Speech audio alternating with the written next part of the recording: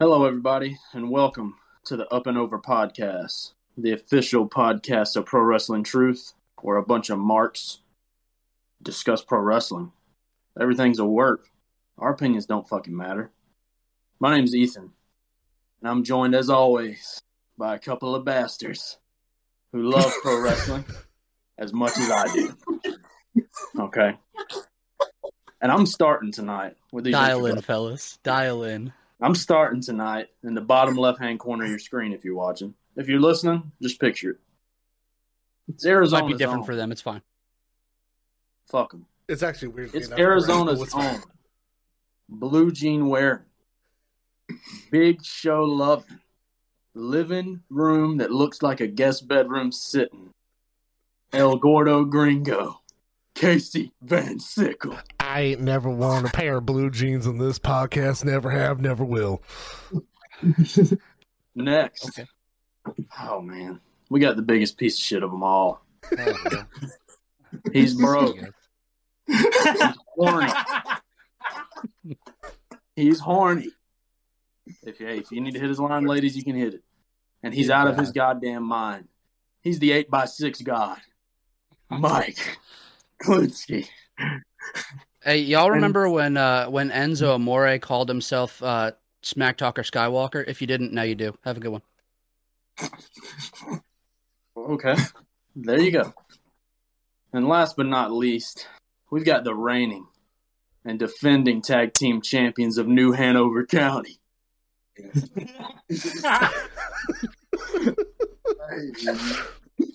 The reason this podcast is 30 minutes late. No one listening can tell. But yes, we've got Big Daddy C, Cortland. Give a round. Hello.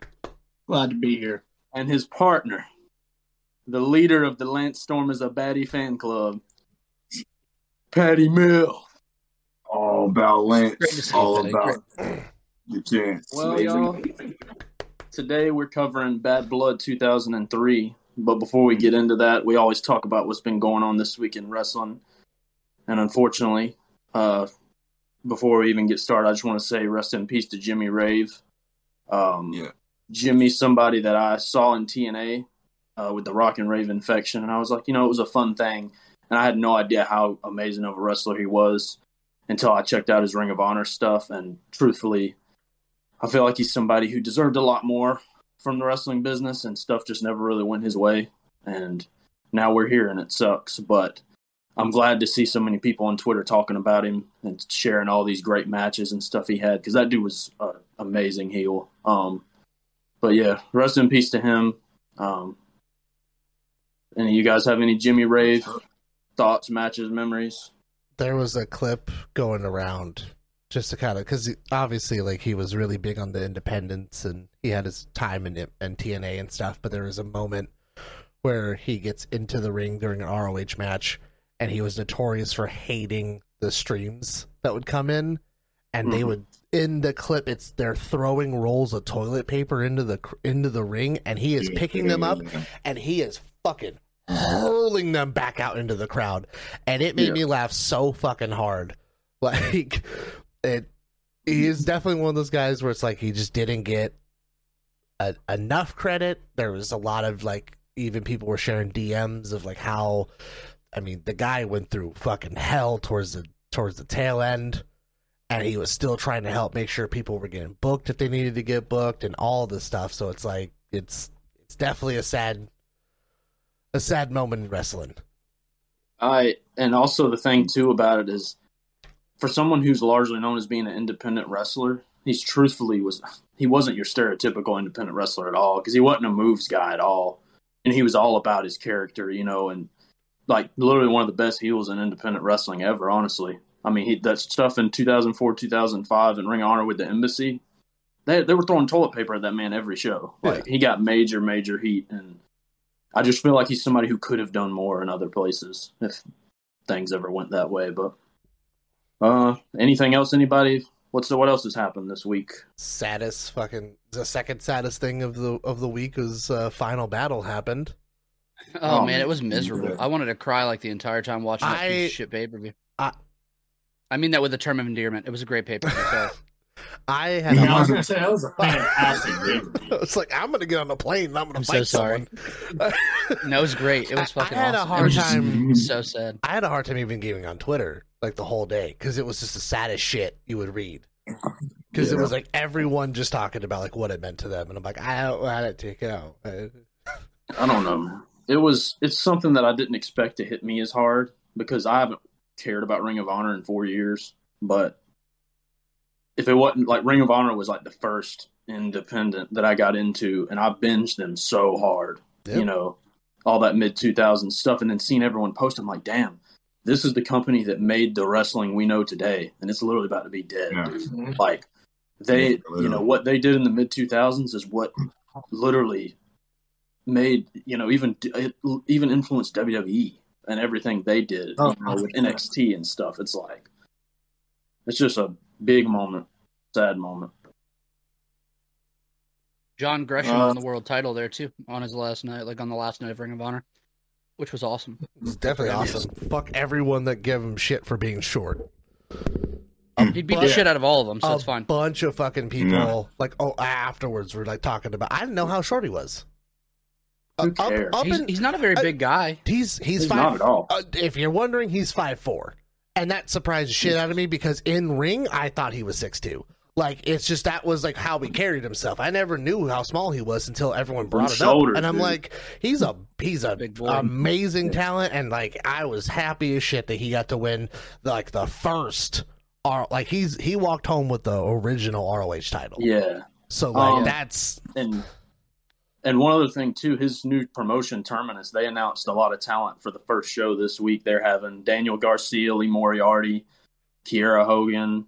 I can't remember everybody they announced, but that's sick. And also, I was telling Mike earlier, seems like Gresham's going to carry that title with him because GCW announced him for a show today, and they announced him as the ROH World Champion, John Gresham. And I've just seen a lot of people mention, or like, it seems like he's going to keep it with him. I don't know if there's any plans. I hope he what just they're gonna defends do. it in every fucking company he goes to. Yeah, I mean, it's may like as well, dude. it's like an actual like working FTW title. Like prior sick. to its run now in AEW, but like as if like basically if Taz kept it and then worked the independents since ECW, it's like he'll just carry. Fuck it, let him carry it around. Let him be the longest reigning defending fucking ROH champion ever. Yeah. I love it. Because the truth is, I mean, to me, Jonathan Gresham's one of the only people around nowadays that really embodies what ROH always was. You know, so if anybody's going to do some shit like that and let him just carry that around until they do reboot and then obviously have him as the face of it, I mean, sounds like a great idea to me. Amen. Absolutely. There's one thing I wanted to touch on. I'm just going to read something from Wrestling Headlines. It's like formerly Lords of Pain. Posted the quote, Saturday's world-class Revolution event in Irving, Texas. Saw the Blood Hunter defend the Texas heavyweight title against former WWE star Carlito. Hannibal ended up attacking a referee, stabbing multiple times in the head with a spike. The referee reportedly knew that there was going to be a physical angle, but he did not know to the extent that this happened. And he said it's definitely not a work, and he went way off the rails. And there's a lot of people posting about this man just completely stopped wrestling. I know there's a lot of people out there just saying like, oh, fuck cancel culture and all this nonsense. But at the end of the day, this is someone that's harming someone. Man, fuck that. So like Literally. Stop booking him. Yeah. I think it's an absolutely awful scene. And if you want to use pro wrestling for senseless violence, you can go fuck yourself. Yep. 100%. Especially when you're don't go fucking into work irrelevant. for yourself. Don't go into work for yourself, especially on a fucking referee. Yep. Yeah, man. You are absolutely ridiculous. You're absolutely out of line. And I hope that you're charged to the fullest extent. Because it's just plain out bullshit. Yeah. And if you ever do get put back in a wrestling ring, I hope you get fucking humbled. Yeah. Fuck Hannibal. Fuck Blood Hunter, whatever he's going by. Yeah. Scumbag. Before we move on, if you go to the Pro Wrestling Truth Twitter, I've retweeted and shared. There's a GoFundMe for the referee because he got fucked all up. Yeah, they've. I think the goal is 10,000. I think they've raised about 5. now. Last time that I saw it, which that's super awesome. Yeah. Oh yeah, they're at 6 now. Oh, nice. That's 6, awesome. Hell yeah. Tragic scene. I hope that I hope that something like that just obviously never happens again. I hate anyone in attendance that had to witness that. Like, you're using pro wrestling for shock value and harm, and that shit's just not cool, man. Especially on people that don't agree with it. Like, it's a referee. Before I get any more heated about that, anybody want to start Bad Blood? We're not going to talk about that. Ethan, you got it? Yeah, I'll take it. Yeah, Bad Blood. It was June 15th, 2003 in Houston, Texas. The first thing I got is well, just so you know, this was a week after the Insurrection pay-per-view that we just covered last week. The Insurrection pay-per-view that they basically ignored ever happened. Completely. Yeah. Didn't say anything at all. The Insurrection pay-per-view is basically like a little run-through for this actual pay-per-view where they actually did something that had a little substance to it. So don't watch that pay-per-view, but watch our podcast from last week where we talk about that pay-per-view. Because it's way more entertaining than the goddamn And it's shorter, dog shit. and it's far more entertaining. Yes. So yeah, the opening video package for this was pretty awesome. Honestly, the biggest thing that stood out to me when this pay-per-view started is that it actually felt like a pay-per-view. It actually commanded my attention. Insurrection, it was so lifeless, dude. I was like, oh man. Immediately I was like, I felt like I'm watching a glorified house show. But here they had a great video package. It recapped the Triple H Kevin Nash feud that is headlining tonight in the Hell in the Cell and got us through how Mick Foley became the special ref. Jim Ross, Jerry Lawler on commentary. First words said out of Jerry Lawler's mouth to start this thing off. Look out! As Dudley's pyro goes off. And the first match of the night. Oh my God. It's racially fueled. I just wanted to say, so they do the video package. It's the best video package that we've had in a couple of them. But when the pyro hits at the start of that pay-per-view, it was, I had to stop, and I was like, fucking Christ, because it was like, da da da da da da da. It was like it's like someone like pressed the pyro button too long, and then like the button got stuck because it was like 3 rounds of just like the most aggressive pyro. And I was like, oh my God, like that had to be so fucking loud. And then immediately it's just boom from fucking 3D. Like, God. Before we jump into that match, I just find it important to tell you that they had the exact same runtime as Insurrection. oh fuck. The exact same? Yeah, the exact same runtime. I actually think that Bad Blood went 3 minutes over what Insurrection went. Huh. And this felt like a much shorter pay-per-view than Insurrection. I thought I was going to die. This was miles ahead better. But yeah, so we get Chris Nowitzki and Rodney Mack versus the Dudley Boys. And while everyone's coming out, they have a backstage segment. God, why? Why do we have? Why did this happen? So Theodore Long, Chris, and fucking Rodney Mack all corner Devon, and they're like, "Why are you letting the white man tell you what to do?" And not just all of them. The only white dude that's in the group. So they bring it up as if they're like, why are we doing this? But the actual quote is, why is your white brother always ordering you around? He's always telling him to get the tables, man. What Then he's holding him up. Then Devon has him held up agaast the wall, and he says, why is your white brother always telling you what to do? Chris Nowitzki also is referring to himself as a minority at the time. Chris Nowitzki? Because he's intelligent. He knows what it feels like to be oppressed by the man. Yeah. Because he's so intelligent that he is considered a minority, so he understands what oppression is.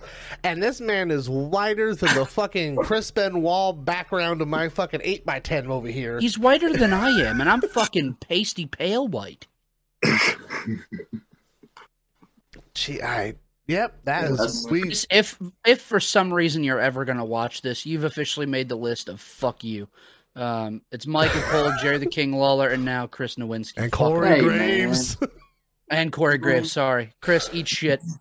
Chris is, man. I don't know if this bugged anyone else. So they decided for whatever the fuck reason that on this pay-per-view, the hard camera was not going to be on the traditional like left side of the stadium. It was on the right-hand side, and they ended up switching what corners the tag teams were going to be in. I saw that Nick Patrick moved them, and I was like, "Oh, this is dog shit. This looks awful." The weird part is they moved them after the bell already rang, so it was a clusterfuck from the start. It looked weird. I'm like, even if you had the camera changed, there's zero reason to change them. You could still see both teams. Like, Yeah. It was weird. It was like the first thing that happens in the match, and I was like, hold on. I was like, why are we doing this right now? God. Yeah, and then What else to happens start in the this match, Rodney Mack and Devon had the most awkward lockup before the bell even rang. The lights weren't even on. It was so fast. It was just awkward. Like, normally that shit's cool. Like, oh, fuck, they can't wait to get into it. But here it was just like, dude, what are you guys doing? This match ain't even... Just calm down, guys. It's not that... It was just weird. I'm like, okay, all right. It's weird, man. It took maybe 90 seconds from the opening bell for the crowd to erupt and "We want tables" chants. Oh, it was like Bell. Yeah, it was like Bell. They get weirdly situated. We want tables. It was like immediate. Like, dude, that Texas crowd knew what the fuck they wanted. They were like, guns, freedom, and some pieces of shit going through tables. Well, that's what we fucking want here, buddy. There's a tables and puppies. There's a moment in the match. So it's Devon starts the match. As soon as Bubba gets tagged in, within like fucking 2 seconds of him being tagged in, Theodore Long gets up onto the apron and distracts Bubba. And normally, like, anytime like something like that happens and like the non-legal tag team or like tag member on the opposite side, if they ever interfere in the match, it's always bad. Like, you're not supposed to do it. Nick Patrick, the fucking world's worst goddamn referee, is standing right on the side of this. And while Bubba's being distracted by Theodore Long, Rodney Mack clotheslines the ever-living shit out of him from the outside. And Nick is just like, what's happening in the crowd? Like, he is not paying attention at all. And I'm like, you just watched this man get clotheslined, and you're not even going to comment on it. Like, we are off, before you continue. races. Cortland, how do you feel about Nick Patrick? Fuck Nick Patrick. Is he on the Michael Cole and Jerry Lawler list? Fuck yeah, dude. And here's the thing, dude. He is pretty fucking bad. But here's why I say fuck Nick Patrick. It's not for his refereeing, honestly. It's because no ref has ever made me madder in my life and storyline than Nick Patrick has. Yeah. I wanted to punch that guy in the face so bad as a child that it has permanently stayed. And I'm just like, oh, fuck Nick Patrick. Like, if you're not supposed to notice a referee, I notice him every time. I'm like, fuck. Yeah, Nick Patrick's going to let something happen that shouldn't happen every fucking time. Every time. Yeah. He tried to beat up Earl Hebner. Fuck that motherfucker. Exactly. Fuck. Piece of shit. Don't make me remember that match. Well, I remember it. Anyway, back to... The rundown of this match is the Dudley Boys formula. It's the what's up drop by the Dudleys. Bubba tells him to get the tables. Teddy Long asks Devon on the apron, why is he telling you to get the tables? Yeah, me questioning it too, man. But I was wondering. The crowd does want the tables. Devon goes after Long, but he ducks. And Rodney Mack clotheslines Devon out of the ring, and Nowinski drills Bubba with his mask. His fucking replica Undertaker mask from like 1995. Fuck Chris Nowinski. And Yokozuna crushed his face. And Nowinski. This match went 7 minutes and 7 seconds. Too long. I give it 2 stars. Not even. I take it back. I read the wrong thing. I gave this match a star and 3/4. God damn it. Ethan, what you got, bud? 2 stars. I mean, the match is fine. It's the Dudley Boys formula. The finish sucks ass. Fuck Chris Nowinski. 2 stars. Now you're trolling my ass. Pat, what you got? 2 stars. Literally exactly what Ethan said. We were watching this match yesterday, and I literally said it during the match. I was like, man, I love the Dudley Boys, but I feel like I watched the same match every single time. Every fucking time. Like, they're on the if it ain't broke, don't fix it. But like we're all just too nice to them to tell them that it's broke. I mean, if you're watching if you're watching the Raws, I know Ethan and I are, but like if you're watching the Raws leading up to these pay-per-views, dude, I'm watching the same match 2 times a day. Yeah. And then I have to talk about all 5 of them right here. But none of them are different. I don't know what to cover. He did this, he did that. There was a table. He didn't go through it. He did the Bubba Bomb. He did his version of the Bionic Elbow. They do the what's up. They do the tables. We go home. It's the same shit over and over again. Yeah. Casey, It's like Hogan must pose, but for the Dudleys, someone's got to go through a table. For sure. Casey? I gave it a 2. It's the same shit. Like the finish kind of fell flat. It wasn't a great match to begin with, but like the finish itself wasn't much better. So like it gets a 2. Yeah. Listen, the way that this podcast has started, you're going to think I'm fabricating it. I can screenshot it and send it to you, boys. My rating is this: 1 3/4. Would have been 2 stars, but I had to hear Chris Nowinski's theme song. It's the only part of the match that really pissed me off. Then we get Jerry Lawler and Jim Ross essentially introducing themselves to the audience at home. Jerry Lawler looks like a divorced dad in 2003, and it made me laugh really fucking hard. It made me laugh super hard. And I even told Ethan about it when he called me earlier. Lord. Then we go. Yep. Do we go straight into the bourbon contest after this? Yeah, we go backstage to Terry. So I'm going to go ahead and cover this because this was dog shit. Go ahead. I'll wait on you, but we have the floor. We have 2 grown men dubbing burps. I just wish I could have been there to see what it looked like in real life. No. Did they just go? I want you to think about this. Even, please repeat that. Please repeat that. What? Literally the dubbing burp. It's just 2 grown ridiculous, men man. dubbing burps, dude. Who's it back there hitting the button in the truck? All right, get it. Good shit. Like, man, fuck. I want you to think about this. You say it's 2 grown men, and it is, but they also spin the wheel. There is another person in this room. Unfortunately, dealing with this segment. I don't. Okay. I don't know what the fuck. That's what I think about is this poor motherfucker in the back just being like, I want to go home. So there's no. So you're missing it. There's 4 people in this godforsaken room. Minimum. You have minimum. You have You have a cameraman. You got Boom Guy. Oh, you got Boom Guy. You've got Terry Reynolds. Cameraman, Terry, and then I don't know what the fuck Terry did to deserve this level of punishment, but like, there's no reason why she had to be that close to 2 grown men going.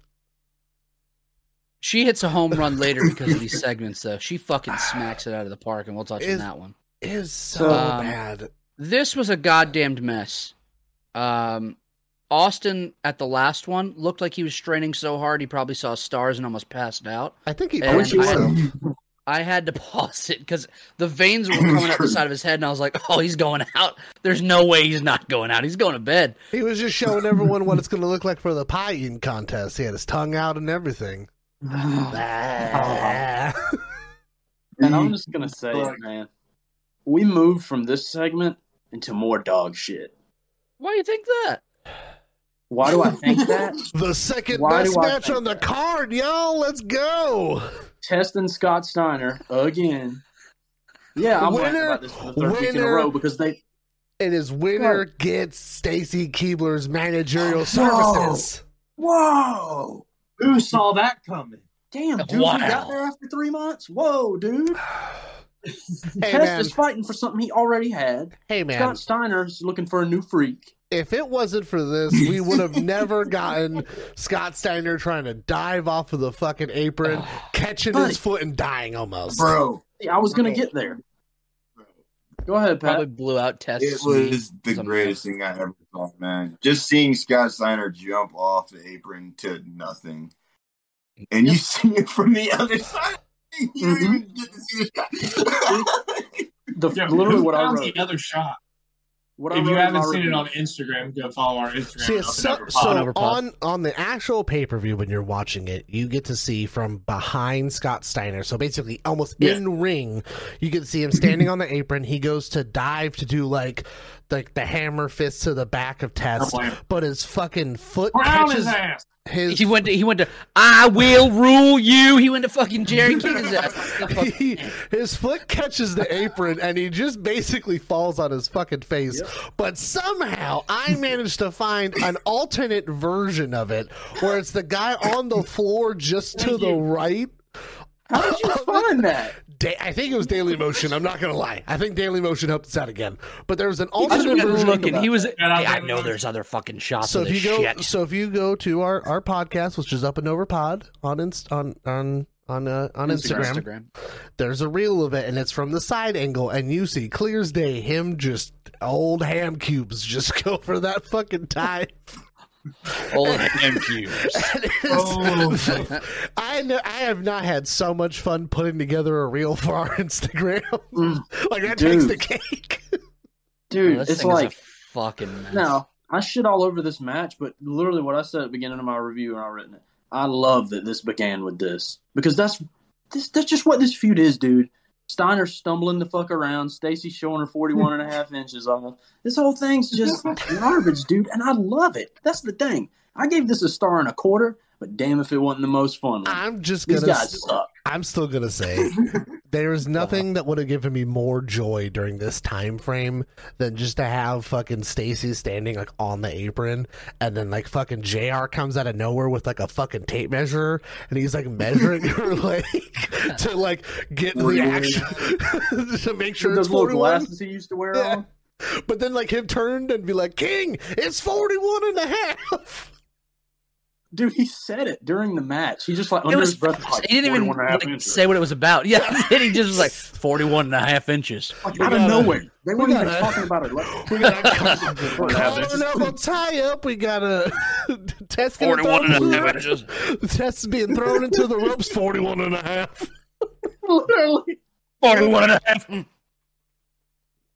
But honestly, the only thing good about this is it gave me nostalgia from the SmackDown vs. Raw game when I used to be fighting for Stacy's managerial services.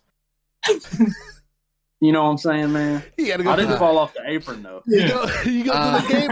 You gotta go to the game modes. You got.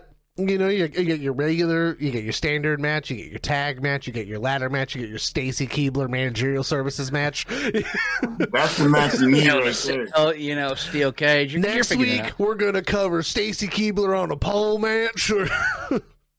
My favorite thing about this, if you guys pay attention, every single time that Scott Steiner has come out, he's fixated, Jerry the King Lawler fixates on when he does like that flex to the camera. And this week he said, Jerry, you see that? That ain't right. How's he do that? And it pissed me off so much I had to make note of it.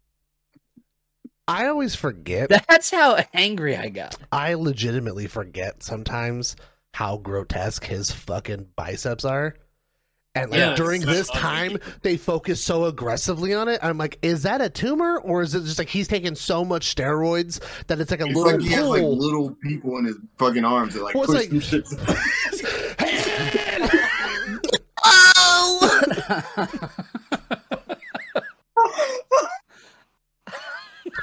He's got little. I think we've officially hit the first moment where Ethan breaks in the podcast. He's got little dog-faced gremlins pushing it up, going. A bunch of little ants running around his damn veins. One of them turned into Braun Breaker. Oh, it's the wrong fucking dad. My fault. Is that how that family rolls? They put everybody in the Steiner recliner, boy. God. Holler if you hear me. All right. I hear you, Casey. So, Ethan, you gave it a 1.25 stars. Pat, what'd you give this dog shit match? I don't even care about the finish. We all know Scott Steiner won. Who cares? I gave it a 1.75 stars, but I wasn't gonna give it 2 because I gave the last match 2 stars. It's like whatever's worse than that. You gotta go slightly lower. Commendable. Cortland, what do you got on this? I give it a 1.25 stars as well.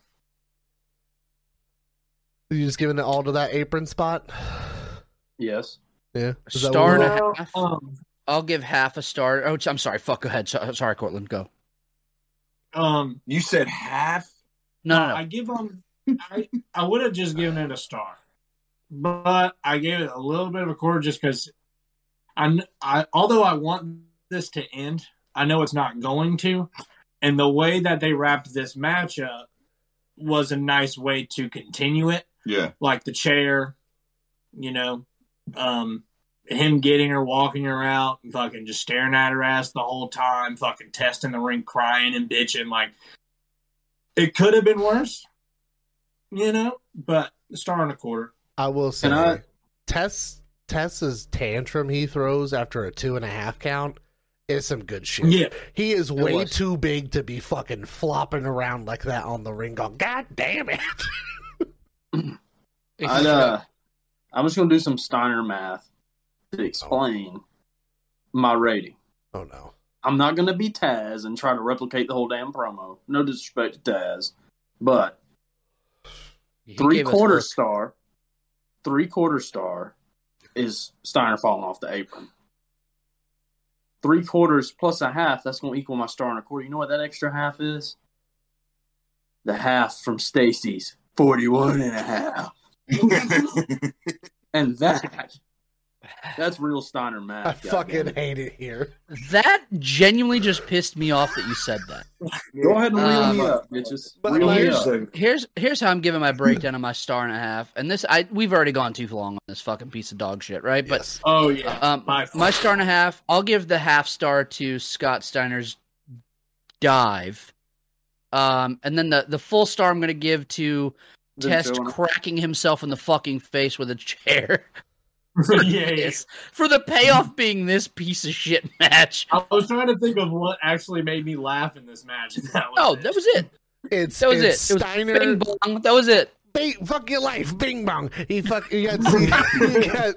Scott Steiner's botched fucking dive. You've got fucking Tess throwing a temper tantrum when he's like fucking 6'8" or whatever the fuck. He's ginormous, and then it goes straight into like doing a missed chair shot straight out the top rope, right back into his dome.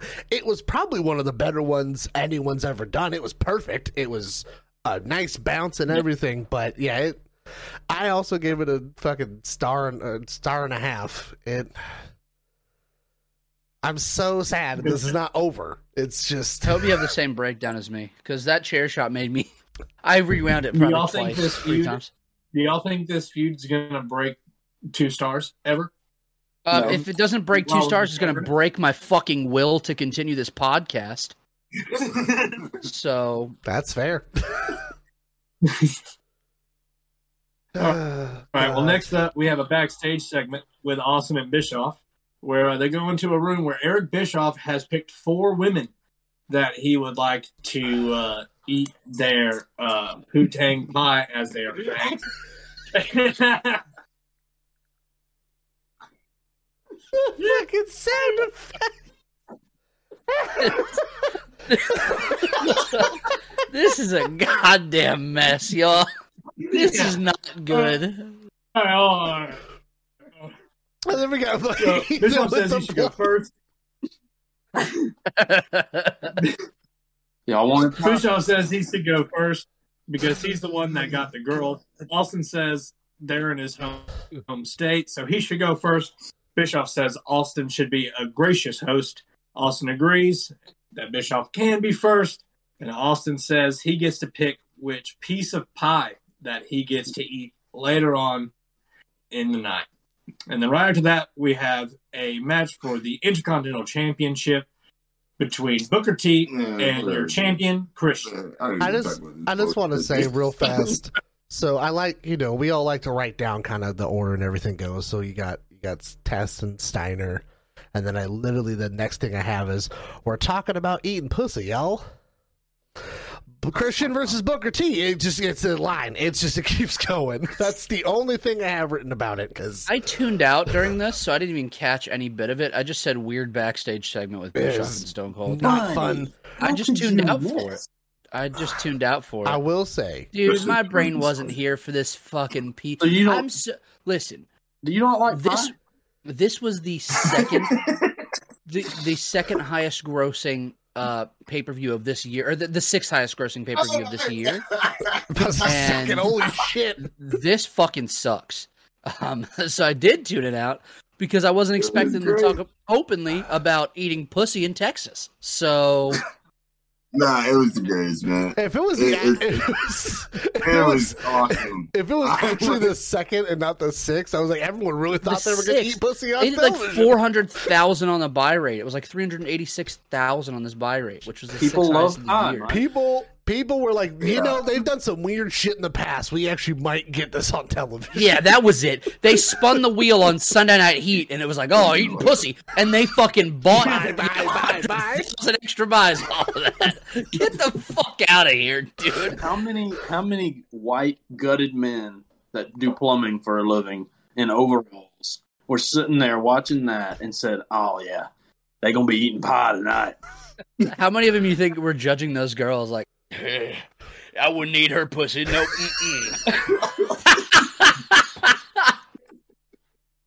What are the odds? Never mind, we're going down a bad rabbit Yeah, this hole. is not good. Let's get back into Really bad. let's get back into this Intercontinental We're Championship. going back to the match between- Intercontinental Championship. IC title. All right. So we obviously know the story. Jerry the King Lawler has laid out the whole story for us. It's essentially Booker T being fucked over by everyone and their mom. At least it feels like. This match, though, has decent back and forth to start. The near falls. Everyone gets their shit in. Christian lands a rock bottom. Yeah. Which is interesting. Was it the Christian gets bookend, out of the though? ring now. Yeah, why and that's you what they know? called it as. They said a Christian-like bookend is what they said. But Christian dips out of the ring at one point, grabs the belt, and runs up the ramp as if he's going to leave. Referee Jack Doan, naturally doing the whole, if you leave, I'll count you out. You will lose your belt. Like, the ref can just add stipulations. I was gonna say, fill I up was like, that. For why? okay, you can give him Whatever. shit. I'm like, you can't just change match stipulations. I literally have- empowered. Like, the I fuck literally have Jack Doan lets his nuts hang. No, All right. Also, Well, no one Christian- questioned it. No, the crowd went fucking bonkers No, for it, though. even I'll tell you that. like- Even Who the has bigger best pop Jack Doan's ever gotten in his whole fucking who career. has bigger nuts, Jack Doan or Nick Patrick? Oh, man. I mean, Who's hang lower? fucking spineless. I didn't hear anything you said other than spineless.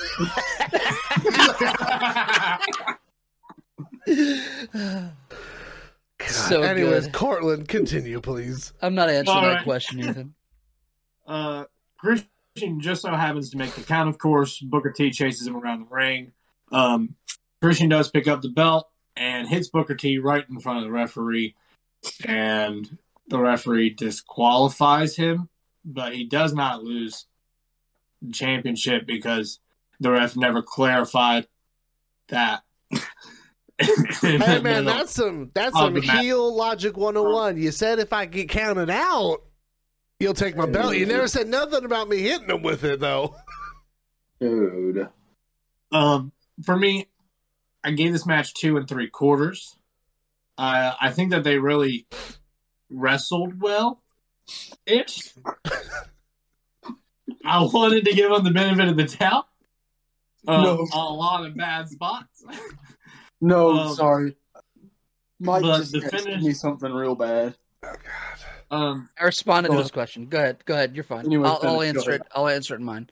What are y'all laughing at my rating right now? No, I no.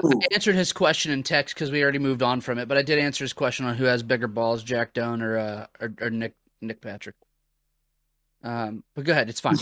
Just I'll get And to you it. said It's Tori okay. Wilson's dad. I right? said Nick Patrick is the fat guy. Nick Patrick is the fat guy judging whether or not he'd eat pussy. LOL. That's what I texted. But yeah, man, I feel like they could have done more if they got an extra minute. Maybe one more minute would have done it well. I really was hoping again that they would have given it Booker T. I mean, literally hometown is kind of, again, right there in front of you. But you can't even give it a clean finish at that. So. He gave it 2 3/4. 2 3/4. Okay. Yeah, the finish really annoyed the shit out of me. And the ref changing the match in the middle of the fucking match. Just dumb. And I'm sure as a kid I fucking bought it and was like, hell, but like, fuck that.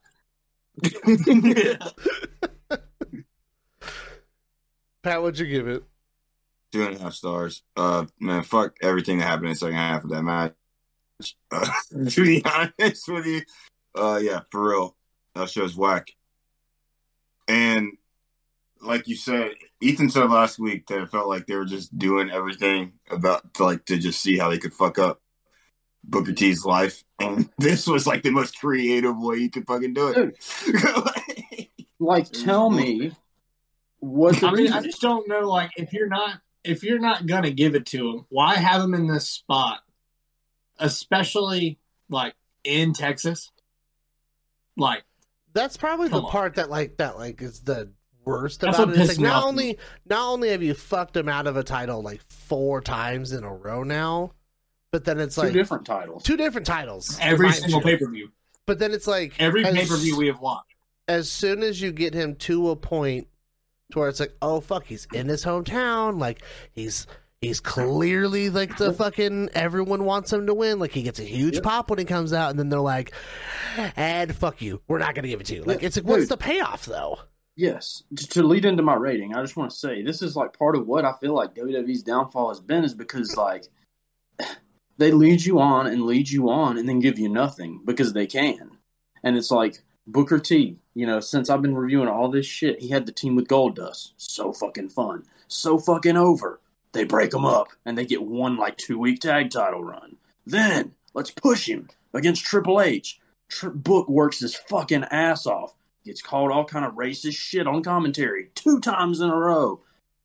Great matches, but he gets shit on. Okay, let's put him in this Intercontinental title thing and screw him over 3 times and top it off on the 3rd time in his hometown. There's no excuse. Garbage shit. 2 stars. Yeah. Before we continue, there's I don't know if any of you guys wrote this down, but there's a little piece of commentary during the match where JR talks about how Booker T's mom raised, like, was it 6, 7 single parent household or whatever. Yeah. And says that she does a good job, where King's rebuttal is, let's go back to that. You said she did a good job. Her son ended up in the can. And then JR says, I feel like he coughs before he goes, I feel like there's a lot of people that could have been in the can if some situations ended up differently. And then King says, is there anything that you want to elaborate on? And JR says what sounds like, I think you know what I'm talking about. And then they drop the conversation. Yeah, at this point, so I had said it kind of going into this. Does King say racist shit in this match? Yes. Is it the least amount of racist shit, though? Yes. So it's more tolerable to watch this match. But at this particular point, JR is so fucking over the aggressive racist shit that's happened that he's like, if you want to keep going, we're going to air some shit out on air. Like, I will let people know. Like, and once again, mind you, I haven't gone back through the list yet, but like, there's a laundry list of fucking like horrific shit that King's done since 2003 till now. So it's like, this is shit. He's bringing up shit that I don't even think I knew about. Like, well, I think that more than likely they're probably talking about the plane ride from hell. Probably. And I know that that's like a year before this, but I think they just got out of Insurrection a week ago. Like Pat said to me earlier, it's probably on the mind. Like, they just did the same exact flight. Yep. Where some real bullshit happened. Yep. Yep. Jerry Lawler probably got arrested for some carpet burn, is what I think. Oh my God. All right, well, real quick, I didn't hate the finish. I actually enjoyed Christian playing the chicken shit heel. I thought he did it really well. I went 2.5 stars on it, and Jim Ross saying after he hits him with the belt, "What a coward's way out" by Christian was good shit. Mhm. I also gave it 2.5, and I'm gonna say if you take out the ref being a bitch about it and trying to switch out some, trying to book this match himself, like Christian just saying fuck it, getting all the way to the top of the ramp before they're like, you need to come back, like that's some good heel shit, and then him just being like fuck it and hitting him with the belt anyways, like that part of the finish I actually really liked. And then like I said, it's less racist shit throughout, so I can actually like pay attention to what I'm watching besides being just like appalled the entire time. So yeah, 2.5. We can just unfortunately move on from this because it's just depressing to think about. Yeah, we get Kevin Nash shown backstage getting ready for his main event match, and then we jump into Taping the wrist. Holy hell almighty. Yeah, it was. Thank God it's not his quads he's taping. He might have torn them motherfuckers. We had leg 2 of the Redneck Triathlon, the pie eating contest. Get the plates out. Listen, I don't want to cover this. Nope. So somebody else can. Oh, Dog. Ethan, please. I'll lay into this one. Let's All right. fucking go. Will. Here we go. I mean, I didn't write too much about it. First off, Jerry Lawler's hosting this pie eating contest. I sadly He looks wrote- like shit. Dude, WWE. Listen, guys, can I say something? Cortland just had to scroll to show me his notes about this because he has that much. I wrote a lot about this, sadly. I just want to quickly touch on the fact that the Christian Booker T match happens, and I feel like King sprints down to the ring so goddamn fast because it's like On almost- fucking hard as it's a just rock, like- too. it's He's just fucking like- horned up. It's like Christian's a piece of shit, and then it's out of seemingly nowhere, King's like in the ring, like we're gonna eat pussy, like it's so fast. He like slid down the fucking. Oh, dude. And part of what made this great, not to jump ahead, is that Jerry Lawler has a live mic. And Yes. JR's on Yeah. the commentary mic. On house and commentary at the same time. It is awesome. He's just doing his like, oh, holy shit. Oh God! I have such a good quote of Jim Ross. I have such a good one. I can't wait to get into it. Dude, My favorite of it all. Get the I'm gonna let play-by-play. Portland take it. Huh?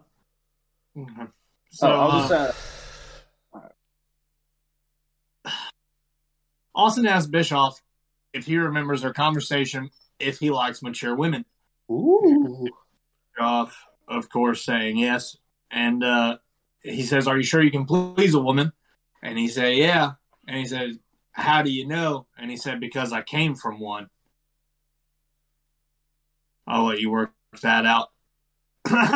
And then Austin says, maybe we should call you Eric Jerkoff, which is hilarious. awesome. How do I say this without? Okay, so essentially, Austin tells him that these 4 beautiful women that you have in the back will not be getting their pie eaten by Eric Bischoff, Nope. and that I'll be introducing you to the pie you will be eating, Yes. to the pie you will be eating. And as you could imagine, the music hits, the crowd loses their shit for what could only be the fabulous Moolah and Mae Young. Mae And Young at essentially- this point is 80 Dragging years her. old. 80 years old and looks like a fucking gremlin from the Lord of the Rings. 80 years old and being Straight out of billed. Tales from the She's- Dark. Hold on. She's being billed on she's national 80 pay-per-view as a she's- piece of pie. She's 80 years old and she is a character inputted into a different movie's franchise because you just called her a gremlin from The Lord of the Rings. She looks like shit. She died 11 years JR. later, and like, Dude, I mean, What is JR? how JR long says, did you look like shit for? Mae I have. Young- She must have looked like a gremlin for a solid 2 decades. I got you, Pat. So Mae Young's coming Yeah. down and fucking, I think it's actually King says this shit. He goes, it's pie eating. It's pie eating, not cheesecake. Okay. Dude. JR says when their music pops, JR goes, "Oh, it must be. It's Mae Young, who allegedly was entertainment for the Last Supper." Oh yeah. And he says he cracks a couple of old people jokes. Oh God, man. this This is thing. a real thing that happened. Dude, Oh man. just think about the fact Well, that the words that resonate with me the most out of this are as follows: May, make that son of a bitch eat some pie. Yeah, it was good shit. So, I have that written down, May gets down to the ring, and obviously Bischoff's like, absolutely not. She's Stone ready to Cold's like, well, the She's way ready. I, he's licking her lips. she's Horned fucking- up. the best part is Dude. he's trying to talk, and She's two things. he's trying to talk, and then Mae Young is behind him going, and he Stop goes, Mae Young he behind literally mid sentence goes, get Stopping. away. He stops and goes, get away from me. And like Mae moves Young is she's right and she's ready. Jesus fucking Christ. So, Yeah, he- she pinches Stone. so She Bishop, like pinches Stone Cold's ass, and he turns. He's like, "Get away from me." well, so Bischoff's like, "Ew, no," and then she goes by Stone Cold, and he's like, "Hey, you cut that shit out." But so Bischoff's trying to back out of this, and then Stone Cold has to go, "Well, remember, I won the burping contest, so it's 1-0. So if you back How out do of you this, even win that? I win." And What a so mess. Bischoff's like, "Fine," and then he goes in, and Mae Young just sticks her Assault tongue his down face. through his fucking throat, and they kiss for a For way minute too long. because Mae It Young was had uncomfortable. Mae had a You let death her grip. eat, boys. Mae Young had a death grip on that man's gorgeous hair. Was like, "You're not going anywhere." Ugh.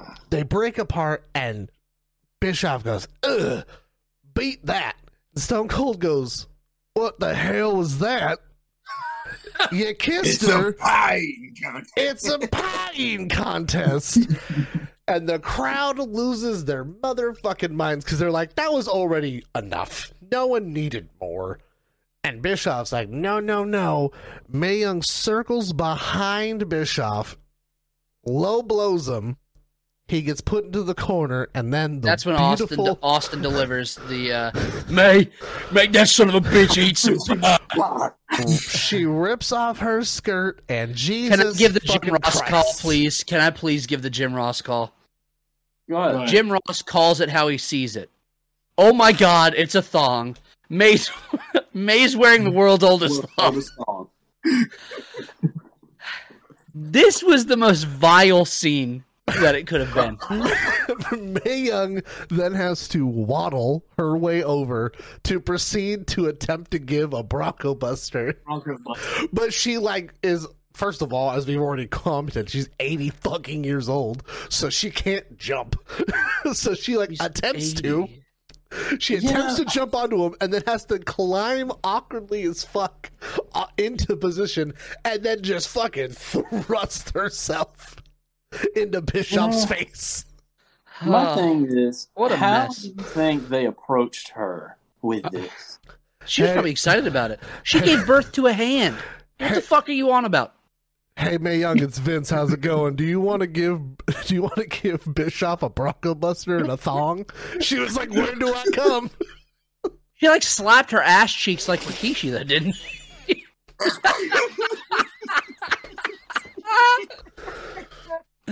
What a fucking mess. She proceeds to Eric finish. Bischoff, professional pie eater. She finishes the Bronco Buster. PPE. Obviously, Bischoff is disgusted. Everyone's fucking slightly mortified. We all have to go see therapists now. Stone Cold then is just like, "Hey, dude, congrats, you fucking win." And then stuns the shit out of Mae Young and says, "We got one more event, you little bastard." Let's get the fuck out of here. We spent too much time on 80-year-old pussy in the face of Eric Bischoff. We then are getting La Resistance versus Kane and RVD. They do a little bit of a background of Kane, been kind of wishy-washy, Mr. He looks like a Lackadaisical. sad boy in the back. he's like standing there, like looking at himself in the reflection of a mirror. Which, like, why is there a mirror just in the fucking hallway for some reason? It's like laying on the ground too. It's very weird. He's got to make sure his mask gets on right, Casey. Fun fact about this is that, as we all know, we had to sit through Insurrection the week prior.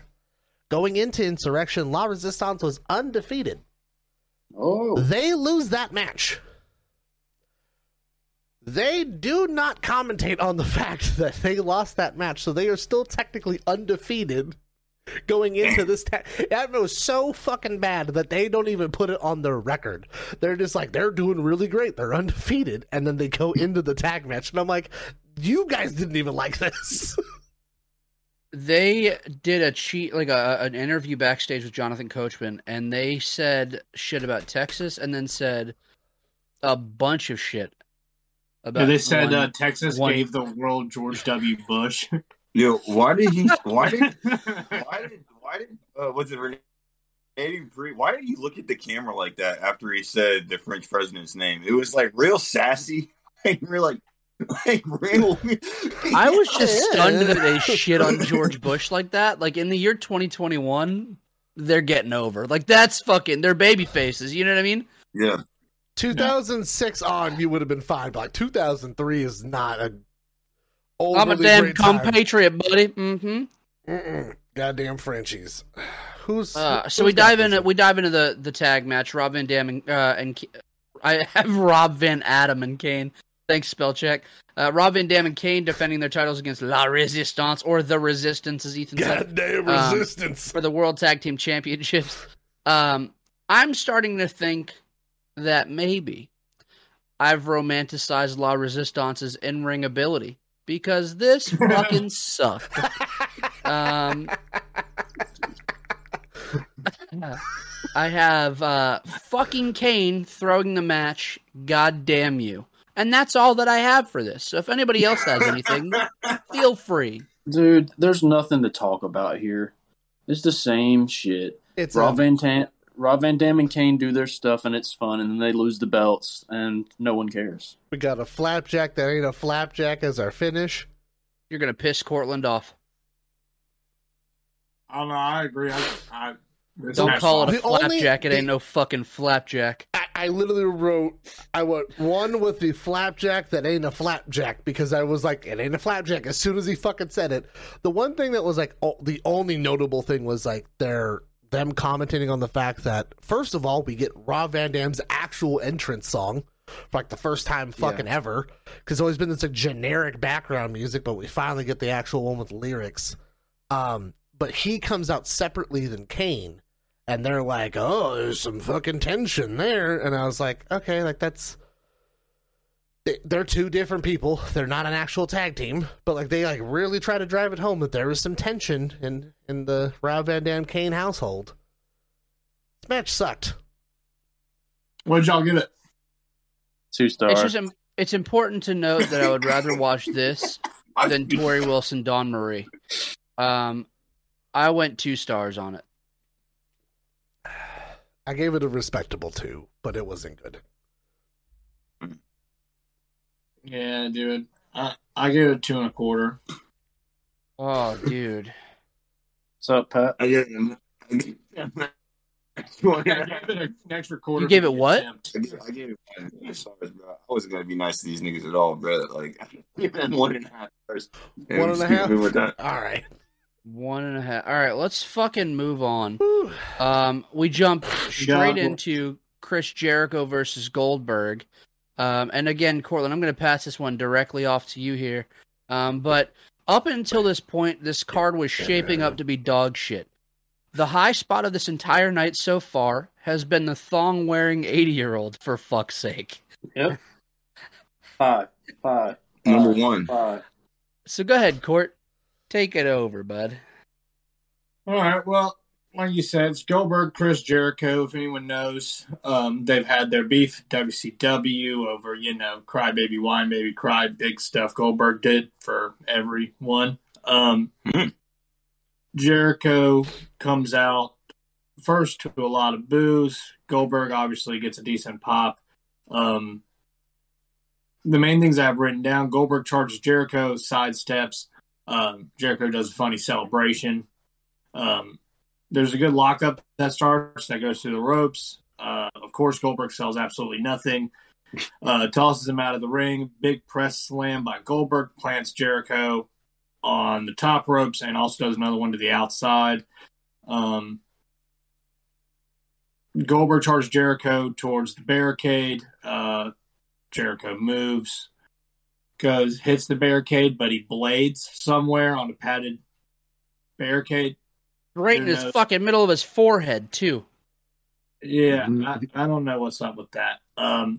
He smashed his fucking forehead against that damn barricade. Jericho does 2 facebusters and 2 Lionsaults. However, the second one is to a standing Goldberg that is caught, and well, not really caught, it's kind of like slapped down and then picked up. However, Jericho does am I missing something? Yes, I do. Goldberg tries to attempt the spear with the bad shoulder. Obviously selling the shoulder. He eventually hits it again after taking the walls of Jericho for about 30 seconds, breaking out. Goldberg gets another spear using the left shoulder and finally hits a jackhammer. I'd say about halfway through this match, a lot of the crowd turned because they realized in person how trash Goldberg is. Match went 10 minutes, 53 seconds. Shout out Chris Jericho for carrying this match because it's hard to do a Goldberg match. God damn. And this is definitely the best one that I've watched going backwards. Because, like I've said, I've watched the Raws too, so I've seen him and Christian, him and all these people in these weird-ass matches. And this is probably his best one to date so far.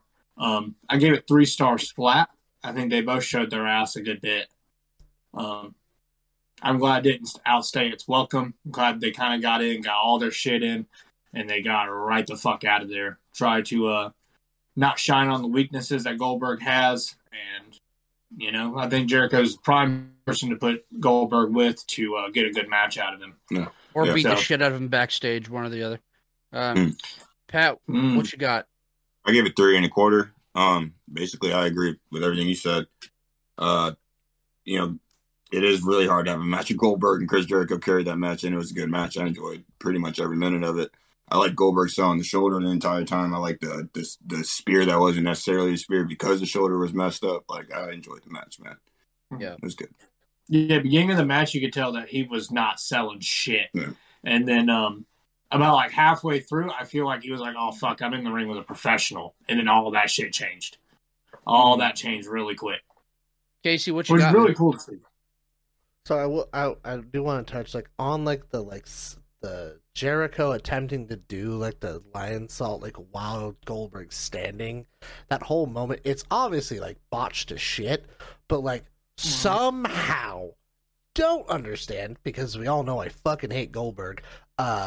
It's done relatively smoothly towards he almost kind of perfectly gets him back up onto his feet, and the transition into getting him to slam. It's it's done well given who's in it. I wrote down, yes, let's make the guy who can barely work with one arm. That seems logical.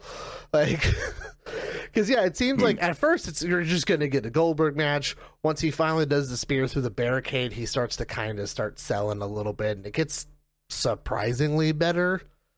It's probably one of my favorite matches from Goldberg, but it's definitely tolerable to watch. He's up there. It's it for what it is, and given who is in this match, shout out to Jericho for probably caring this more than he probably needed to. I gave it 2 3/4, but it wasn't bad. Ethan, you want me to go? Or you want to go? I'll take it. This is the first match on the show that broke over. I don't even think I gave anything 2.5 earlier. But yeah, no, I really like this match. Jericho carried it a lot, but Goldberg's selling was really good. It's just, I don't know. I just love when stuff's done. It's just super simple. Goldberg sold well. Jericho did carry it, but to me, I went 3 stars on it. You know, I think you just inadvertently called him Goldberg, and that made me way happier than it should. I'm sorry, I kind of Goldberg. zoned out low key, to be honest, and I had to like gather my thoughts. But You're no, fine. I thought it was a good match. It's my second favorite match on the show. That's fair. I hate seeming like a Goldberg hater in 2021 because I feel like that's the trend, but he sucked farts out of homeless people's asses. Like this, he was fucking bad. Jericho carried the shit out of this, but Goldberg did sell his ass off with the shoulder. Yeah. I enjoyed it for what it was, and that was a Goldberg match, right? This might be the best Goldberg match he ever had. It might be the best match he's ever done. It was an actual match. That was my thing. You know, Jericho led him to have an actual match. It's not a blowaway thing, but like they actually worked, man. Like they just worked a match, and it was good. Yeah. I mean, yeah. I went 3. I went 3 flat on it, which was the highest rating until we get a little further down the card. But it was I feel like the placement on the entire card was really, really well. Like it was done well. Yeah. Everything was, which is spaced super rare for them now. If this went yeah. anywhere else on the card, it probably would have been fucking so much worse than it was. But like, weirdly enough, like this spot it needed was perfect. It needed it. because everything else on this everything else on this card was so 2003. You know, it was just like, oh, here's flash pins and crazy little pie and just all this stupid shit. And then it was like, okay, Jericho and Goldberg are going to go out and work a match. Wow, a wrestling match. Goldberg. Goldberg. Never thought we'd get that from Goldberg, but I didn't either. Wait, Pat, did you give your rating? Yeah, I did. Okay. 3 1/4, you said, right? Speaking of pie, the wheel is spun for the next redneck triathlon backstage. And Can you say that again? What are we spinning for? The sing off. No. What were we? Triathlon. Thank you. I just needed that one more time. The redneck triathlon. What a fucking thing. Was it just me, or did it feel like every time they went back to like the wheel and stuff, there was just more random shit in the room with them? There was like a chainsaw off the rip. I was confused. There was like a whole chainsaw on a log. There's a random fucking tractor in the building. Like, it's so fucking insane. Wow. Well, Bischoff seems happy. I mean, as you can imagine, Stone Cold cannot sing. And, yeah, that's pretty much it. We got a comedy spot from Stone Cold asking Terry, "Is that true? I can't sing." And she was like, "Yeah, you suck at it." She's like, "No, you're fucking bad." I don't have a whole lot written down about this next one, but this is Shawn Michaels and Ric Flair, which is a dream match for a lot of people. JR said as they were coming out that this is the man that ruled the 80s and the man that ruled the 90s. Yep. And very sick. Which is kind of hard to argue against that. Yeah. It's hard for me to be like, oh, this is a great match, because it's not. I think it is a solid match. I think it's a good match. I don't think that it's anything to run home about. I do think that there are solid spots between them doing classic style wrestling to begin with, which they should have.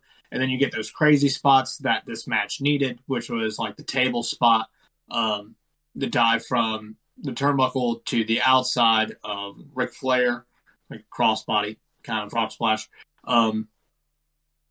Does anybody have this kind of play-by-play? By chance? I don't have play-by-play, but I have a lot of thoughts on it. Does anybody else have play-by-play or no? No. I'll lay out the finish for you real quick. All right. Okay. So I believe the Earl goes down, and so it's Flair's in the corner, and then it's Shawn, and then Hebner's right behind him, and Flair goes for a low blow that like magically hits both of them, and Hebner fucking like flies across the ring to be like, my fucking balls, and is like on the opposite side of the ring. Who has bigger balls, Nick Patrick or Earl Hebner? Earl Hebner. Earl Hebner. No question. Do you see how far that foot was off? I was going to say, obviously. Didn't he? We're talking about a man that not only like fucking is the most infamous moment in wrestling history, he also got fired for selling bootleg merch out in the parking lot. Like we're like, Good shit. This man don't give a fuck. Got some cojones. Has some nice cojones. So, rest down. Sean lands the Sweet Chin Music after doing a pretty nice elbow drop, signature elbow drop from Sean. Tunes up the band to the crowd's very surprised 50-50 mixed reaction. You get the Sweet Chin Music, but as he spins and turns around, the legend killer, God bless him, hits this man square in his shit, and he could barely get his hand up. Like, it was like, oh, bam. Like, that shit was fast as fuck. I was like, no! And then, like, dude, he hit the shit out of me. And Randy just grabs a half dead, which probably should be already, Ric Flair, and drapes him over a limp Sean. Earl is just so happens to be back, counts the 3. And that's it. You get Randy Orton carrying out Ric Flair's decrepit ass. And that's your finish. And Ethan, I want you to lay into me, brother. What do you got to say? I have been waiting for like 3 fucking days. While we waited for everyone else, we talked a little bit about this. When Ethan hyped watching this pay-per-view in the group chat, all he said was Ric Flair, Shawn Michaels. Boy, I got some shit to say. Like, we talked about it a little bit, and I'll touch on it, but like, I have been waiting for the full rundown. All right, so I say this: Shawn Michaels versus Ric Flair from what Mania was it? 24, or Flair's retirement match. That's one of my favorite matches. Fucking great. Flair and Shawn Michaels. It's the guy from the 80s, guy from the 90s. This match builds itself, and I haven't watched the Raws before this, so I didn't know the story. But the video package hypes this up like it's going to be a big match. You know, Shawn's like, I'm going to prove myself, you know, and Flair, the thing with Triple H ruled. I remember watching it, the thing where Flair challenges Triple H and then he flips back. And then not to mention, the weekend before this, Shawn and Flair had a better fucking match interfering in the Triple H and Kevin Nash match than Triple H and Kevin Nash had. So I was excited for this, fellas. You know what I mean? Fucking Shawn Michaels and Flair had so much fire. They were slapping the shit out of each other, bleeding, blading. All the punches look good. Good shit. So now we're here. There's a video package for it, right? And we get in the ring. It feels big. It's Shawn Michaels and Ric Flair, right? They start this match, and it feels like a big match. They're fucking around with one another, working holes, trading little chain moves. I was so into it, man. This is like a big match you're building. It's Shawn Michaels and Ric Flair. Well, I'm not going to shoot on Ric Flair, and I'm not going to, never mind. I'm not going to go off on a Shawn rant. I'm going to try and stay calm. See you, bud. I see you too, buddy. So, well, fuck it. I'll say it. When Shawn, please say it. Fuck it. When Shawn stays focused, he can build one of the best matches of all time. Then we have this damn thing, right? We start off it starts off like a classic, and then about 7 or 8 minutes in, these motherfuckers start falling off the damn rails. Let's bring a table out. Let's do ref bombs. Let's fucking do all this shit after we just built this up, did some chain wrestling truck, and started working a classic, good old pro wrestling match. Let's do some 2003 shit. And that's fine. But Lord have mercy, boys. This thing fell down like a car breaking down on the side of the road for me, dude. Because they build this thing up like we're going to work a match, dude. We're going to work a match. And they got, dude, Goldberg and Chris Jericho had a better match than this. For me, on this night. I'm stunned that you would say some off-the-wall, outlandish bullshit like that, Ethan. Tell me this right here. Tell me this. Stunned. What story was told here not that Goldberg and Jericho told a great story, but we just kind of went all over the place. We're going to have a classic wrestling match, have some competition here, and then we're going to do spots and rep bumps and boom. And it's just like you just went off into a Raw main event. You know what I mean? It's 2003, baby. We're living. I will say, 2.5. I will say, when the match is happening, and then Shawn goes out of the ring and grabs a table, I was like, what the fuck is happening? I literally said, what the fuck is happening? I was like, wait. I was like, that's kind of uncharacteristic of you. He's the baby face, dude.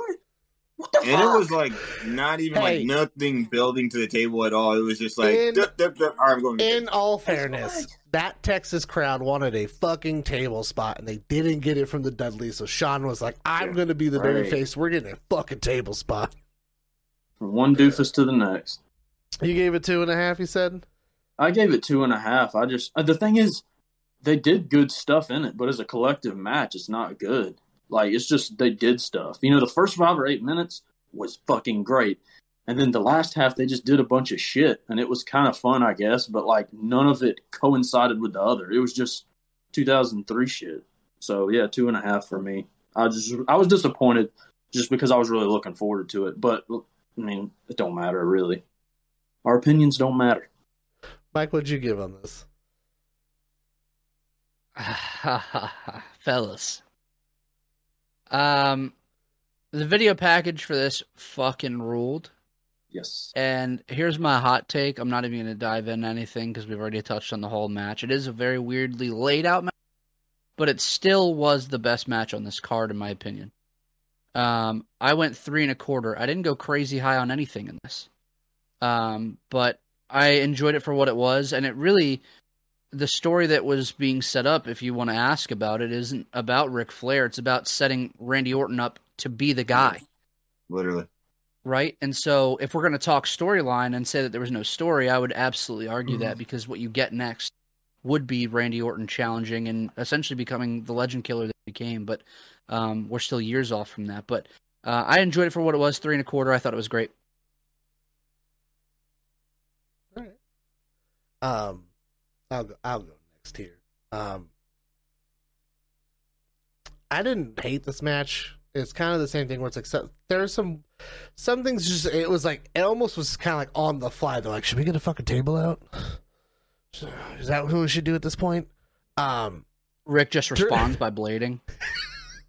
Weirdly enough, he actually did not. I don't even think he actually legitimately blade. He did start bleeding, but I actually think he cut the back of his head open on the table. Yeah. So like, it's one of the very few times where Rick is in a match and he was only bleeding from like a legitimate cause. I had noted that, like, I don't know what the fuck Earl Hebner was on during this match, but the amount of times that he just like hovered over Sean, being like, "What'd you say, Sean? What do you say? What do you say?" He said it like 700 fucking times in this match. Like, they're not gonna fucking just give up. Like, we're 2 minutes into the match, he gets put into a figure four. Leave him the fuck alone. Like, let the match breathe. I had talked to Ethan about this before we had started. There's a spot where Flair gets Irish whipped into the turnbuckle so he can do the flip over the turnbuckle spot to go over to the next one. And the whole process of that was the choppiest shit I have ever seen in my entire life. Yep. There was 3 spots throughout this match where Rick is sitting on the top rope, and they'd already commented that, like, every fucking time he goes up there, it never fucking pans out. And what do you know? All 3 times it didn't pan out. But like, there was something just really specific about that particular spot of him flipping over. It was kind of awkward. I just don't know if he didn't get enough speed to do it. But then, like, even him like getting over to the next spot to climb up was like clunky and shit. It felt weird. Just given who these two people are, being some of the greatest in-ring in-ring generals. When Orton comes out originally to interfere in this match and he gets a super kick for his troubles, he fucking throws himself to the ground. He takes that kick, and the thud he makes on the mats is so loud. The camera didn't even catch it at first. No, because he gets hit, and he just fucking just like, the 2 spots that Randy's in made me laugh because, like, he fucking is like, I'm gonna make sure everyone knows that was a kick from Shawn Michaels, and then he comes in and fucking hits him so goddamn hard with that chair. Yes, and for the record, I like the Randy Orton finish. I just wish the match could have stayed focused en route to the finish. It's just like, I liked the Randy Orton. I mean, I already said it. I don't need to repeat myself. I just was like, you can have a great match and run an angle at the same time, Yeah. I feel like if they, like, it's one again, like kind of looking back at what we go to. If they would have incorporated Randy a little bit into the actual like storytelling, like prior, it would have helped make more sense instead of it just being kind of like an aggressive like Randy's fucking here and now we're gonna go forward. Like kind of have him be around instead of it just being like a constant like Shawn and Flair talking. I don't know. I feel like it could have been a little bit like cleaner. I gave it 3. I didn't really hate the match. It is what it is. I do feel like those last 3 matches are. This match alone is better than all of Insurrection. So that's where we're at on this pay-per-view. Cortland, what'd you do on this? I gave it 3 1/4. Yeah. Mm-hmm. I enjoyed it for what it was. Like Ethan said, I could have gone without the table spot, but at some points in this match, I feel like having them do this table spot, have this shitty finish, it could have built to something better. Not saying that like getting Randy and Shawn isn't great. That's fucking awesome. But I would have loved to seen like a wrestling classic between Rick and Shawn at this time and not waited so many years for it. But yeah, man, I enjoyed it. I really like the Randy Orton spot. Anytime Randy Orton comes in and that little coal getting squeezed to that diamond starts to shine, I liked it. Pat? I gave it 2 3/4. It's not the greatest match I've ever seen in my life, but it wasn't bad by any means. It was entertaining. I liked it. I like the fact, I kind of don't want to necessarily disagree with Casey, but I do like the fact that Randy Orton literally does 2 things in this match. He takes a super kick and he screws over fucking Shawn Michaels with the chair shot. Like, it's the only 2 things you see, and it tells us the biggest story out of anything that's happened in the match. So it's like, I rock with that. That's what kind of gave me the 3 1/4 because I originally had 2 1/2, but that's just me. That's fair. Y'all. Yeah. All right, well, next up, we get the Redneck Triathlon. Oh, One more time, say it again. Redneck Triathlon Part 3. Leg 3. We're here again. I thought we were done. I'm done with it. And better than ever. Let's motor through this quick. All right, Eric Bischoff comes out to start in the last part of the triathlon. He says he's going to sing his theme song, but he's obviously lip syncing. Bischoff starts again after Austin interrupts on the Megatron. Says it's awful. Crowd boos. Austin says he sucks. Shut up. Austin says they would spin the wheel again because he can't sing either. It lands on Pigpen. Austin comes out, stomps a mud hole in Eric Bischoff, drags him up the ramp, throws him into the pig pen, and now Austin has won the Redneck Crowd goes Triathlon. fucking bonkers. And before we leave this segment for good, do y'all not feel like that Stone Cold's the biggest fucking heel of the night? Yeah. He has fucked over Eric every step of the way. Eric Bischoff won the Redneck Triathlon. He did everything. What are you doing? He did everything. Like everything that was happening, he did it. That's a hot He did take. the fuck out of it. And Austin's just like, like, come on, dude. This is the real he did debate. what? He did what again? That. Dude, is this the real hot take? Who really won the Redneck Triathlon? Fucking Eric did. We gotta put a At poll least he on sang. Twitter. He Clip did it, sing. clip it, and let's tweet it at Stone Cold until he replies. No. Clip it, and I'll tweet it every single day. I swear to God, I will. We're either gonna And get a get reply or blocked. blocked. Fuck it. That's it. It's happened to me before. Fuck Michael Hey, Cole. I'm just saying. You're just gonna- I am gonna say, it is really hard to start Eric Bischoff's song if you're gonna sing it because it just starts immediately. They didn't count him in or nothing, so it's just like it's immediate. So he wasn't. There's no end fave. It's just straight. So like, yeah, it was bad, but it was just because he was off beat because he wasn't ready. But like he sang, he ate pie, he burped, and he fell in some pig But can we shit. talk about And he Can we sung. talk about how cool Eric Bischoff's song is, though? I'm back. That's fucking That great. shit is always good. I'm also there's not a I don't think there's a single person that can actually have their music hit and get booed by everyone in the crowd like, immediately. No, but it's like By the it's time that little I'm piece. comes out, it's just immediate boos. But yeah, He's like, I back. have a what's the lyric? It's like I have a knack for making things better, and then it's like face the facts. Like, the facts is one word. That's it. What a But mess. thank God that gets us out of that. Eric won. The main event video package for the World Heavyweight Championship. It's Triple H, Kevin Nash on our ever-long journey of the Reign of Terror, and boy, is it terror because this match is not great. Although I don't want to take too much away from it, it does have cool pieces. However, one of them that is not cool is Mick Foley coming out last. Oh my And- That god! was weird. And getting the biggest pop of the three. Of the three. The crowd couldn't give a shit less about that main event. So I just got little things in it. There's a lot of headshots here. Triple H does his famous drop toe hold thing with the steps, face buster on him. Super sick. Mick eats a chair, but decides as his rebuttal is to give him a Mr. Sacco.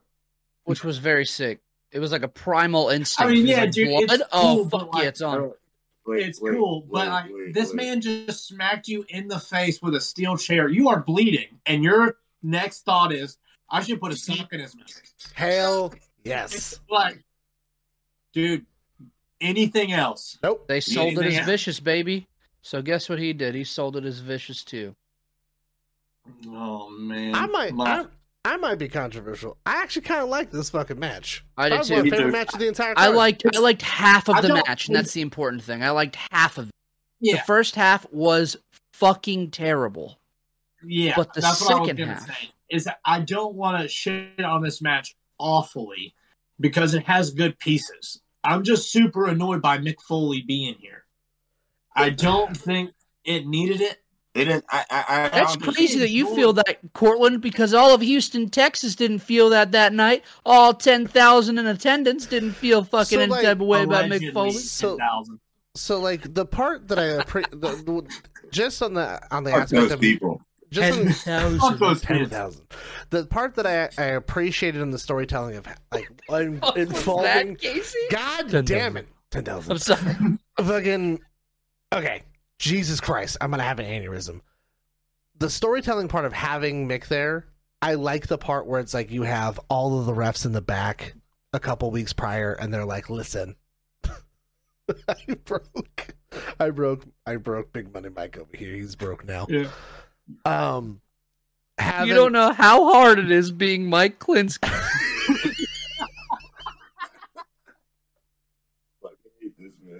I hate it here. So having Earl and all of the other refs being in the back with Stone Cold and Eric Bischoff being like, "Listen, he beat the shit out of me last week.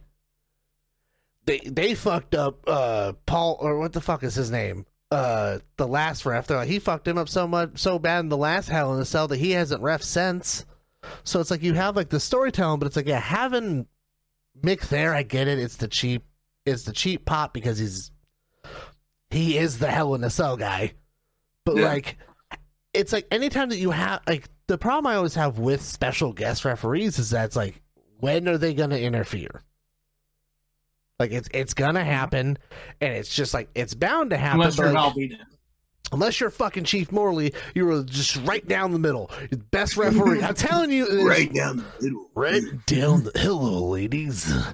I will say that this match is slow, but Yeah. it's 21 minutes long. But I will say that the actual pace of the match is surprisingly good because it's I agree. it's a consistent goddamn pace. It is just. I think the reason why I like it, regardless of all the shenanigans that happen in this match, is that the match itself is is Kevin Nash wants to fucking murder Triple H.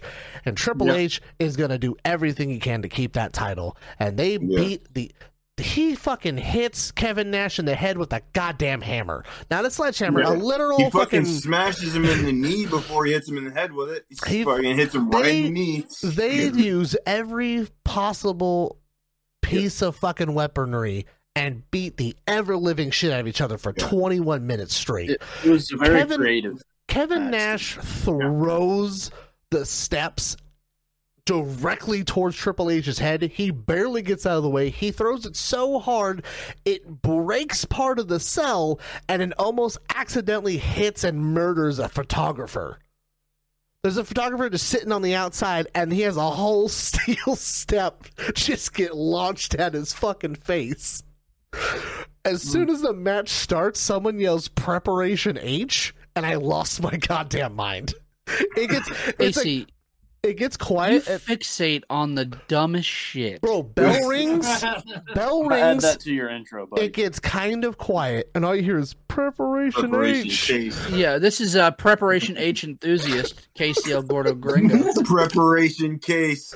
I know what I'm putting in your stocking, buddy. To continue fixating on weird shit, JR, after getting hit in the fucking head, Nash is was laying down, and JR goes, Nash is laying in a pool of blood, a puddle of blood, and then Blurry from Puddle of Mud started playing in my fucking head for some reason. Yep, I just went, like, everything's so blurry. I just got hit in the face.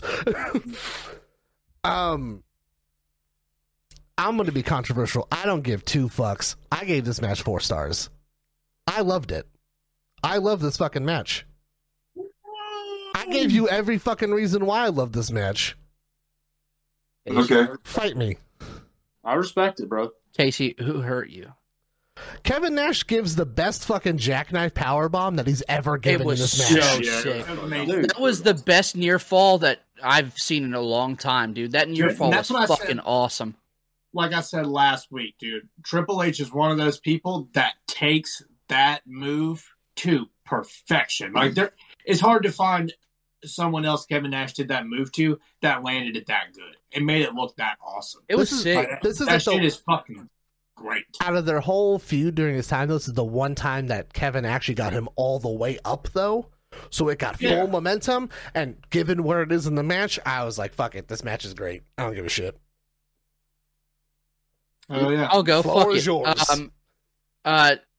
Mick Foley, to argue Cortland's point of him being annoyed he was there, to me, Mick Foley added that extra element of chaos to this match that this feud had been missing. This was a boring fucking feud.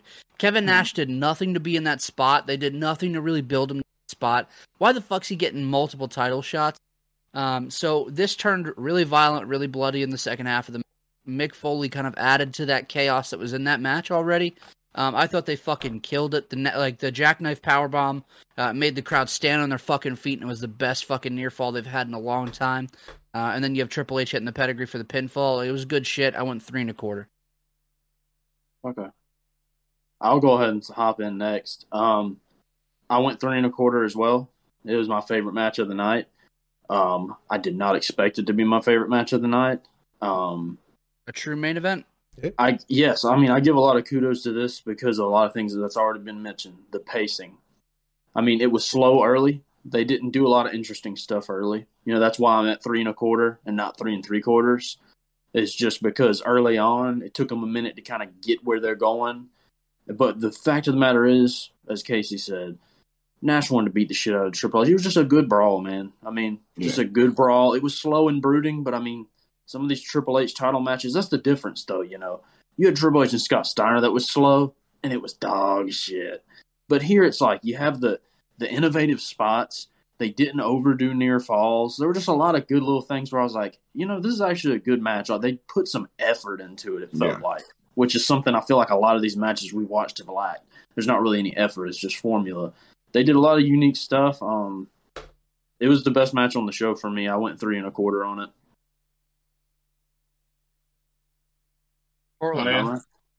I gave it 3 flat. Here's why I didn't give it that 3 1/4. It's because we watched it I think we watched this match twice now. Yeah. And both times I noticed that Triple H hits Kevin Nash in the knee while he's backed into a corner. And Kevin Nash falls, but he's selling the wrong knee. And that did it for me, dude. It knocked me straight out of the match. Like, it knocked me right the fuck out of it. It took them, like, a while to get me back. I think until the Mick Foley bump, which was fucking great. Like, he hit the wall so hard. Why the hell did Mick Foley do that? But, dude, it's like saying Rick and Shawn. Just slams his back and his head against the cage. It's like Rick and Shawn at Insurrection. Like, why did Rick blade so hard? You're not in the match.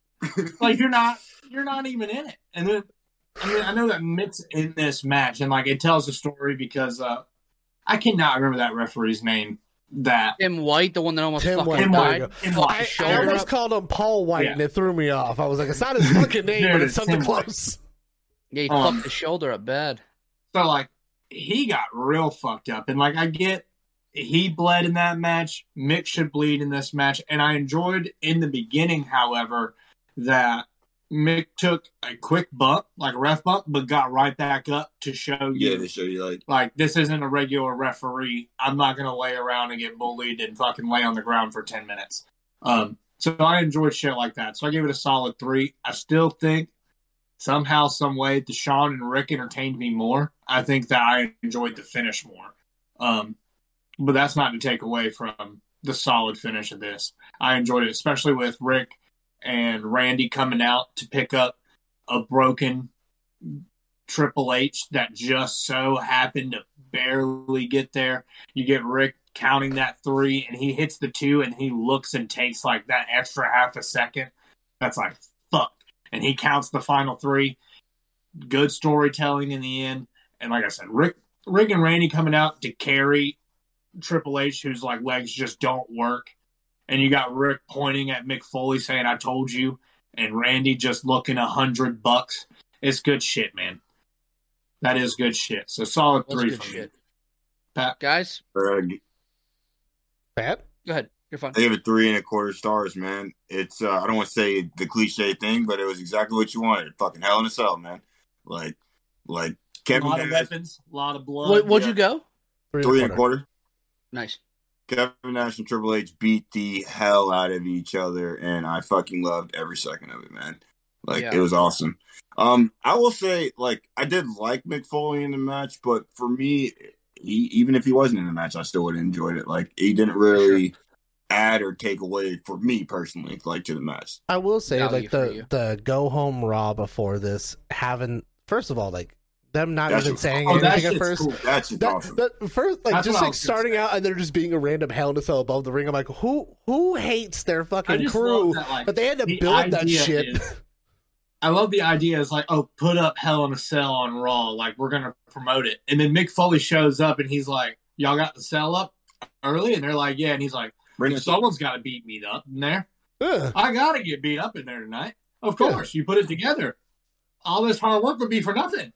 Which and then he just goes out there. The part that's fucked up is it's not like they're in like fucking San Antonio and they go to Houston. They're in fucking Miami. Yeah. And you gotta drive about 3 days. Whoever hates their fucking crew to be like, we need you to build a Hell in a Cell twice.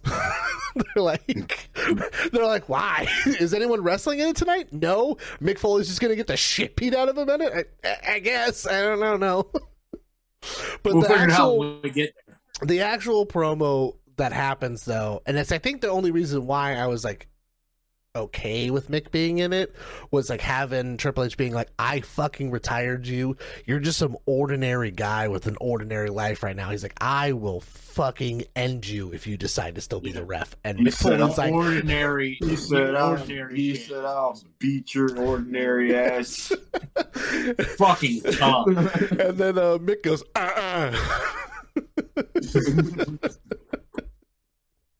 Oh yeah. I think that we got what I was gonna say is like, guys, I think that we got the best match of Kevin Nash's second WWE run and the best match. And no, maybe right. I mean, I feel like he did some good shit early on, but then The best match of Goldberg's entire career, in my opinion, Yeah. on the same pay-per-view. Felt kind And of also, crazy. Bad Blood is one of my favorite, and I believe a lot of people's favorite entrance area. It looks fucking badass. Yes. We just couldn't find a good shot of it. Big heartbreaker. People do I not know. like fucking stages, dude. It's stupid. That wraps up Bad Blood 2003. What's next on the docket? We have The next, SummerSlam 2003 is going to be our Christmas episode. Oh, man. That's We've going to got- be a doozy. We've got. Fellas, y'all got anything to add before I get us the hell on out of here? You want me to run through this card right quick or not? Go ahead, please. All right. SummerSlam 03. So we've got La Resistance. I'm just going to mash them together now. Versus the Dudley Boys for the tag team titles. Oh, this will be fun. We've got Undertaker versus A-Train. Fuck yes. That's going to be the match of the We night. get SmackDown back, baby. We get a Falls Count Anywhere match with Shane McMahon versus Eric Bischoff. I don't remember that at all. What? Neither do I. It's written that means we down, get to though. see Eric Bischoff in karate uniform, though. Fucking 6-time black belt.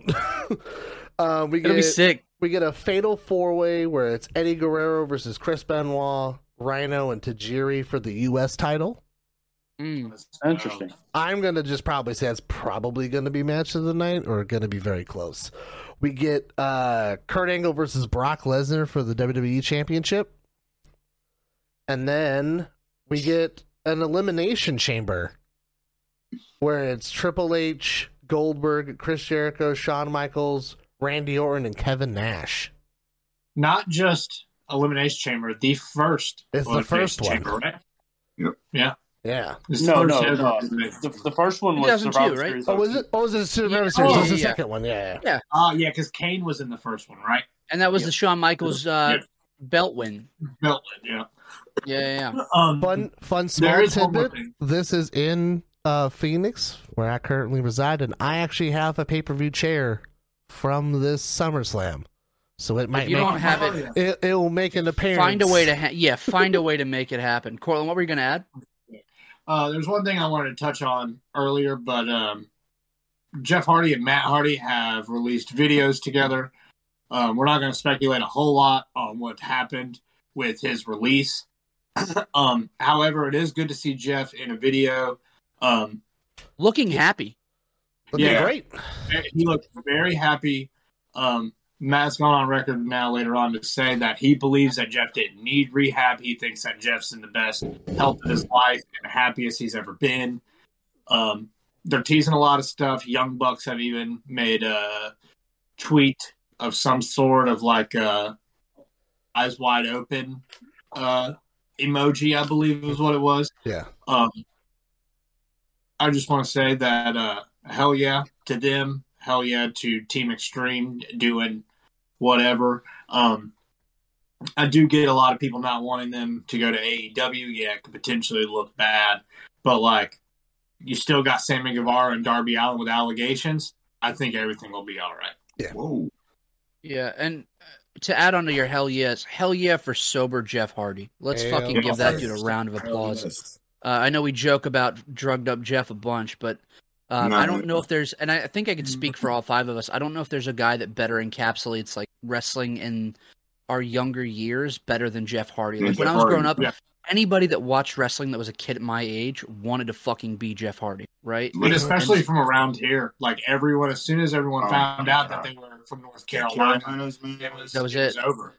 Yeah. Fucking So his sobriety, cool as shit. Jeff, it was good to see you happy. Guys, I'm going to get us the fuck out of here. We appreciate you guys listening. It's been another wild episode of the Reign of Terror on Up and Over Podcast. Please don't forget to give us a follow. Firstly, at Up and Over Pod on Instagram, Twitter, and on TikTok. Don't forget to follow the Pro Wrestling Truth at the PW Truth on Twitter and at PWT. Pro Wrestling Truth on Instagram. And guys, for Pat, for Cortland, for Ethan, for Casey, I'm Mike, and we'll be here next week. We hope you guys enjoyed your stay. See you again. Good night. Later.